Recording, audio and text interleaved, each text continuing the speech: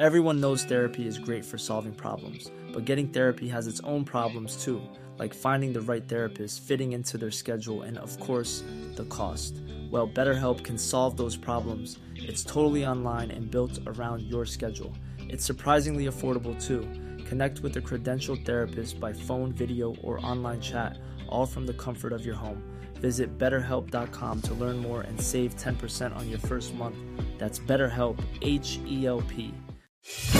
This is Cruise News Today with Doug Parker. Good morning. Here's your cruise news for Saturday, February 4th. A fire broke out aboard Viking Orion while it was docked in Sydney, Australia on Friday, causing 850 people to evacuate.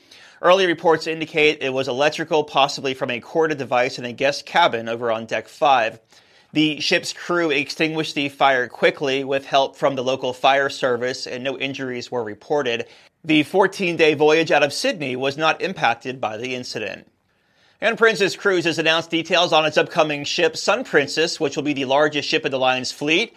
A first for Princess, the Horizons dining room will span 3 decks, each floor having its own dining experience. The theater on board will be called Princess Arena, featuring an in-the-round concept with the capacity to hold over 1,000 guests. And the popular Alfredo's Pizzeria venue will include a new open-mouth pizza oven that reaches 968 degrees. The ship will also feature one of Princess Cruises' largest casinos ever. The 4,000-guest Sun Princess is currently under construction in Italy and is set to debut next year. And earlier this week, the Juneau Assembly in Alaska approved a list of policy changes concerning tourism. The objectives include limiting cruise ships to 5 per day and adding electricity capability to the cruise ship docks. Some Juneau residents want the limits on cruise ships to be even tighter, suggesting only 3 or 4 ships be allowed to dock at one time. However, the city would likely face legal opposition if it tried to enforce that type of cap.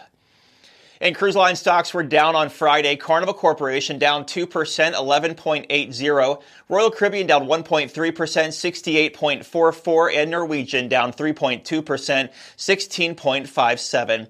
Breaking news and industry coverage at cruiseradio.net. Have yourself a beautiful Saturday. I'm Doug Parker with Cruise News Today. Do you have a story or a tip to report? Let us know. Email tips at cruiseradio.net.